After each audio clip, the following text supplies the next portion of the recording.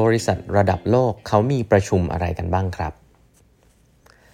สวัสดีครับท่านผู้ฟังทุกท่านยินดีต้อนรับเข้าสู่8บรรทัดครึ่งพอดแคสต์สาระดีๆสำหรับคนทำงานที่ไม่ค่อยมีเวลาเช่นคุณนะครับอยู่กับผมต้องกวีวุฒิเจ้าของเพจ8บรรทัดครึ่งนะฮะอันนี้เป็น EP ที่1671แล้วนะครับที่เรามาพูดคุยกันนะฮะวันนี้จะเล่าถึงตอนสำคัญตอนนึงนะของหนังสือ CEO Excellence นะครับตอนนี้เนี่ยเขาพูดถึงประชุมนะฮะซึ่งก็เป็นกิจกรรมหลักขององค์กรใหญ่อยู่แล้วนะฮะว่าเฮ้ยองค์กรระดับโลกหลายแห่งเนี่ย CEO ที่เก่งๆเนี่ยเขารันประชุมมีประชุมอะไรบ้างนะครับภาพใหญ่ๆเนี่ยผมว่าต้องบอกก่อนไม่ได้มีถูกผิดนะก็คือเขาเจอองค์กรด้วยแหละขึ้นกับสไตล์ของ CEO ด้วยนะครับอย่าง CEO บางท่านอย่างเงี้ยนะครับก็มีประชุมอยู่หลายรูปแบบด้วยกันนะครับส่วนใหญ่นะฮะ CEO มีท่านหนึ่งเขาจะมีเขาเรียกว่าประชุม weekly นะฮะกับหน่วยงานที่สำคัญนะฮะประชุม weekly กับหน่วยงานที่เป็น P&L ใหญ่ๆนะเป็นการรีวิวงานอันนี้ก็คือประชุม weekly อันแรกนะมีอันนี้คือการเป็นการดูเป้าหมายแล้วก็ดูว่าทำได้ไหมนะติดอะไรบ้างนะครับอันนี้ก็เป็นประชุม weekly กับหน่วยงานที่เป็นหน่วยงาน P&L ที่เป็นทำมีเป้าหมายในการทำธุรกิจนะครับในแต่ละ business unit ต่างๆมีประชุมที่เรียกว่า innovation committee นะฮะหรือว่า business development committee นะครับอันนี้เป็นประชุมเดือนละครั้งนะครับก็อันนี้พูดถึงเรื่องไม่ใช่ short term ละอันนี้พูดถึงเรื่อง long term ขึ้นมานิดนึงว่าแบบเฮ้ยเรามี pipeline ธุรกิจอะไรบ้างที่เรากำลังดูอยู่ที่เราอยากจะทำนะอันนี้ก็จะเป็นเรื่อง long term ขึ้นมานิดนึงนะครับเป็นเรื่อง business development นะครับสองอันนี้ต่างกันนะอันนี้ผมบอกอย่างนี้ก่อนเพราะว่าอันแรกคือ performance ที่ตั้งไว้แล้วนะจะเป็นดูค่อนข้าง short term นะครับอาจจะเป็นรายสัปดาห์รายเดือนนะครับแต่อันนึงก็คือดู business development ว่าอนาคตข้างหน้ามีอะไรจะทำอีกบ้างนะครับอันนี้คือคุยร่วมกันแล้วก็ประชุมอันนึงเขาเรียก corporate committee นะอันนี้สำคัญก็คือ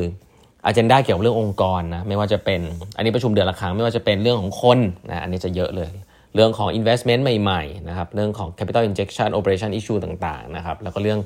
การปรับเรื่อง organization นั่นแหละนะครับเรื่องคนเนี่ยจริงๆแล้วเป็นเรื่องที่ท็อปทีมต้องใช้เวลาพูดคุยกันร่วมกันค่อนข้างเยอะนะไม่ได้มีแค่ HR นะครับอันนี้เป็นตัวอย่างอันนึงให้ดูนะครับอีกตัวอย่างนึงที่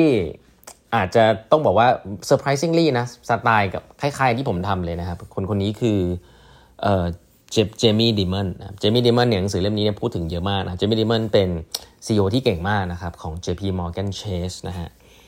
ก็เจมี่ดิมอนเนี่ยเขาบอกว่าทุกๆวันจันทร์เขาจะมี morning meeting นะฮะแต่เป็น meeting ที่ไม่มี agenda นะ morning meeting กับทุกคนที่เป็น top team นะฮะ top management team เขาบอกว่า meeting นี้ไม่มี agenda แต่ว่าเป็นหน้าที่ทุกๆคนนะครับที่จะเอา agenda ของตัวเองขึ้นมาพูดนะครับพูดได้ทุกเรื่องเอาขึ้นมา on the table นะฮะไม่ว่าจะเป็นปัญหาของลูกค้าที่เจอนะครับไม่ว่าจะเป็นขออนุญาตทำอะไรสักอย่างที่เป็นของใหม่นะครับไม่ว่าจะเป็นการสัมภาษณ์งานนะฮะอยากได้คนมีคนมาสัมภาษณ์งานแล้วมีคนที่อยากจะปรึกษาไม่ว่าจะเป็นความเสี่ยงต่างๆที่จะเกิดขึ้นนะครับเขาบอกเลยว่าพูดคุยเรื่องอะไรก็ได้อันนี้ผมว่า Amazing นะคือไม่มี agenda นะครับแต่ทุกคนเนี่ยต้องเอาเรื่องขึ้นมาคุยกันแล้วก็เอามาปรึกษากันนะครับตอนวันจันทร์ตอนเช้านะเขาบอกว่าสิ่งที่เขากลัวที่สุดก็คือว่าคนไม่คุยกันแล้วก็บอกว่าไม่มี agenda นี้ก็เลยไม่รู้จะคุยตอนไหนครับก็คือคุยได้เลยนะเขาบอกว่าif you work for me you can't say well you didn't bring it up นะก็คือว่าคุณเป็นหน้าที่คุณที่มีอะไรคุณต้องพูดขึ้นมามีปัญหาอะไรนะครับตัว CEO เองก็เข้าไปโดยมีลิสต์เหมือนกันว่าอยากจะเล่าเรื่องอะไรให้ฟังอยากจะปรึกษาเรื่องอะไรกับทุกๆคนในห้องนะฟังแล้วแปลกไหมนะฮะในองค์กรที่ไซส์ใหญ่แบบเป็นแบงก์ระดับโลกอย่าง JP Morgan เนี่ยเขามีประชุมแบบไม่มี agenda ของท็อปทีมทุกๆวันอาทิตย์ทุกๆวันจันทร์ตอนเช้าฟังแล้วเหมือน stand up meeting ไหมผมว่าเหมือนนะคือเขาเรียกว่า round table นะครับจริงๆแล้วอันนี้ผมแชร์ว่าปัจจุบันเนี่ยผมก็ทำอันนี้อยู่นะครับแล้วก็ทำมาตั้งแต่องค์กรไซส์เล็กจนถึงไซส์ใหญ่เนี่ยก็มันก็ค่อนข้างเวิร์กนะในเชิงของการทำงานอันนี้อาจจะเป็นเรื่องของ culture ที่พยายามจะสร้างด้วยคือว่าให้ทุกคนเตรียม agenda ตัวเองมานะว่าแบบ2 วีคที่ผ่านมาเป็นไงบ้างวีคหน้าจะทำอะไรโฟกัสเรื่องอะไรแล้วก็ต้องการ support เรื่องอะไรจากคนอื่นบ้างมี issue อะไรที่อยากจะ bring up เพื่อการต้องการ support บ้างอะไรเงี้ย format แบบเนี้ยก็วนไปเป็น round table ก็เป็นชั่วโมงแล้วนะแล้วก็มีการ problem solve คุยกันในบางเรื่องคงไม่ได้แบบจบในห้องทุกเรื่องนะครับ แต่สไตล์สแตนด์อัพแบบเนี้ย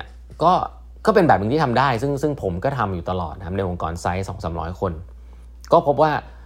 ก็แปลกใจที่ทาง JP Morgan Jamie Dimon เนี่ยก็บอกว่าทำคล้ายๆแบบนี้มานานแล้วนะฮะมันก็จะเป็นฟอร์แมตที่ค่อนข้าง informal เนาะหลายๆองค์กรขนาดใหญ่เนี่ยมันจะต้องมีแบบทีมเลขาที่ต้อง propose agenda ว่าต้องมีเท่านี้เป๊ะๆอะไรเงี้ยซึ่งนั้นเนี่ยผมว่ามีได้นะที่แบบไปเตรียมกันมาก่อนเพื่อจะ propose เพื่อตัดสินใจอะไรจริงจังทำสไลด์อะไรมาแต่ว่าส่วนที่เป็น round table เนี่ยผมก็คิดว่ามันค่อนข้างสร้าง dynamic ที่ดีเหมือนกันนะครับอย่าง CEO ของบริษัทดูป้องเนี่ยก็เหมือนกันนะก็ใช้เวลา1ชั่วโมงในวันจันทร์ตอนเช้านะทำอะไรนะครับก็เช่นเดียวกัน round table แต่เขาจะมีเฟรมนิดนึงว่าเหมือนเขาใช้ว่า red flag green flag นะก็คือว่า green flag คืออะไรก็คือสิ่งที่ทำสำเร็จไปแล้วรู้สึกว่าอยากจะแสดงความยินดีมีอะไรบ้างนะครับ green flag แล้วก็ red flag ก็คือสิ่งที่มี challenge คืออะไรบ้างนะครับก็ให้ raise เรื่องเหล่านี้เป็นเหมือน round table นะครับทุกคนก็เล่าไปก็คล้ายๆ stand up meeting แต่เป็นไซส์ขององค์กรขนาดใหญ่นะก็คิดว่าถ้าเขาสามารถที่จะคุมเวลาได้ก็น่าจะดีปัญหาเนี้ยคลาสสิกในการปฏิบัติก็คือว่าคุมเวลาไม่ได้นะคือใช้เวลานานมากสำหรับองค์กรใหญ่เพราะอิชชูมันเยอะนะครับอันนี้เป็นหน้าที่ของ CEO หรือคนรันมีตติ้งแล้วนะฮะคนรันมีตติ้งคือ CEO นั่นแหละดีที่สุดนะว่าจะบริหารจัดการเวลาได้ไหมอะไรที่ problem solve คุยกันให้จบอะไรที่เดี๋ยวไปคุยกันนอกรอบอะไรที่ไม่ต้องใช้ทุกคนนะครับแล้วก็อันนึงคือ air time นะต้องให้ทุกคนมี air time เท่าๆกันเนาะไม่ได้แบบว่าต้องจับเวลาไม่งั้นบางคนพูดยาวอะไรแบบนี้นะครับอันนี้คือ practical ก็ต้องระวังถ้าทำแบบนี้เนาะมีมีตติ้งแบบอื่นนะที่ทำเป็น monthly ที่สามารถเอาไปทำได้นะครับก็จะเป็นส่วนใหญ่จะเป็นมีตติ้งที่เกี่ยวกับเรื่องของ agenda ที่มันเป็น long term นิดนึงอย่างที่บอกไปนะครับเรื่องของการ review pipeline business development ต่างๆนะครับเรื่องของ agenda ที่บางทีเนี่ยทุกๆเดือนหรือทุกๆ quarter เนี่ยผู้บริหาร CEO ส่วนใหญ่เนี่ยจะมีการจัดเขาเรียกว่า review quarterly review งานทั้งหมดนะครับแล้วก็เอา issue ต่างๆมาคุยกันแล้วก็จะจบด้วยดินเนอร์อะไรแบบนี้ก็ดีนะมีทีมบิลดิ้งตอนจบด้วยเพราะว่าจริงๆแล้วการกินข้าวกันนะครับการสร้าง informal relationship เพื่อสร้าง trust เนี่ยมีความสำคัญมากแล้วก็ผมก็คิดว่าใน culture เมืองไทยดีที่สุดก็คือไปกินข้าวกันนะครับอันนี้อาจจะบอกว่าไม่ยากนะเพราะว่า culture คนไทยเวลาชวนไปกินข้าวก็ไปกันเนาะไม่ได้แบบว่าถือว่าเป็นการรับระล้วงในเชิงของงานส่วนตัวมากจนเกินไปนะก็เป็นการทำได้นะเพราะฉะนั้นในหนังสือนี้ก็บอกนะว่านอกจากคุยงานแล้วเนี่ยท็อปทีมเนี่ยก็ต้องพอเป็นเวลาเต็มวันเรื่องอะไรแล้วเนี่ยก็ควรจะนะไปทำทีมบิลดิ้งด้วยนะครับอย่างตัวของเจมี่ดิมอนเองเนี่ยก็มีการทำเขาเรียกว่าoff-site meeting นะ off-site meeting สำหรับท็อปทีมเนี่ย JP Morgan นะครับเขาจะมีทุกๆเดือนกรกฎาคมเนี่ยเขาก็จะมีทำประมาณ4วันนะครับแล้วก็ให้ทุกคนเตรียมมาคุยนะฮะในเรื่องของ most important issue นะครับที่เกี่ยวกับองค์กรนะครับแล้วก็มีการเอาคนข้างนอกมารันบ้างนะครับคุยตั้งแต่ expansion เรื่องเทคโนโลยีเรื่องของ HR policy เรื่องของ leadership training ต่างๆนะครับก็จะมีการทำ off-site meeting ด้วยนะครับทุกปีนะครับแล้วก็ทุกๆ quarter เนี่ยบางทีก็จะมีการทำรีวิวงานที่แบบเป็นงานที่เขาบอกว่ายกตัวอย่างงานที่มันจะไม่ได้มีการเปลี่ยนทุกเดือนนะครับอย่างเช่นงานที่เกี่ยวกับพื้นฐานพวก policy อย่าง cyber security นะ regulation ต่างๆอะไรแบบเนี้ยนะครับก็ปรับกันไปบางอันเป็น weekly บางอันเป็น monthly นะครับบางอันเป็นquarterly นะครับสิ่งหนึ่งซึ่งสำคัญก็คือว่าการเซต agenda ต่างๆเนี่ย CEO ต้องเป็นคนดูนะว่าเฮ้ยเรื่องอะไรเป็นเรื่องสำคัญแล้วก็เอาเรื่องของตัวเองเข้ามานะครับแต่ก็ต้องเปิดโอกาสให้คนอื่นนะครับสามารถที่จะ propose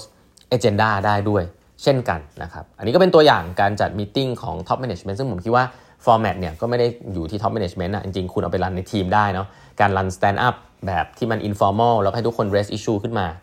ก็เป็นสิ่งที่สามารถทำได้นะครับโดยที่ไม่ต้องมี format อะไรมากมายนะครับ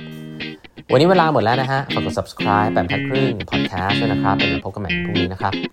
สวัสดีครับ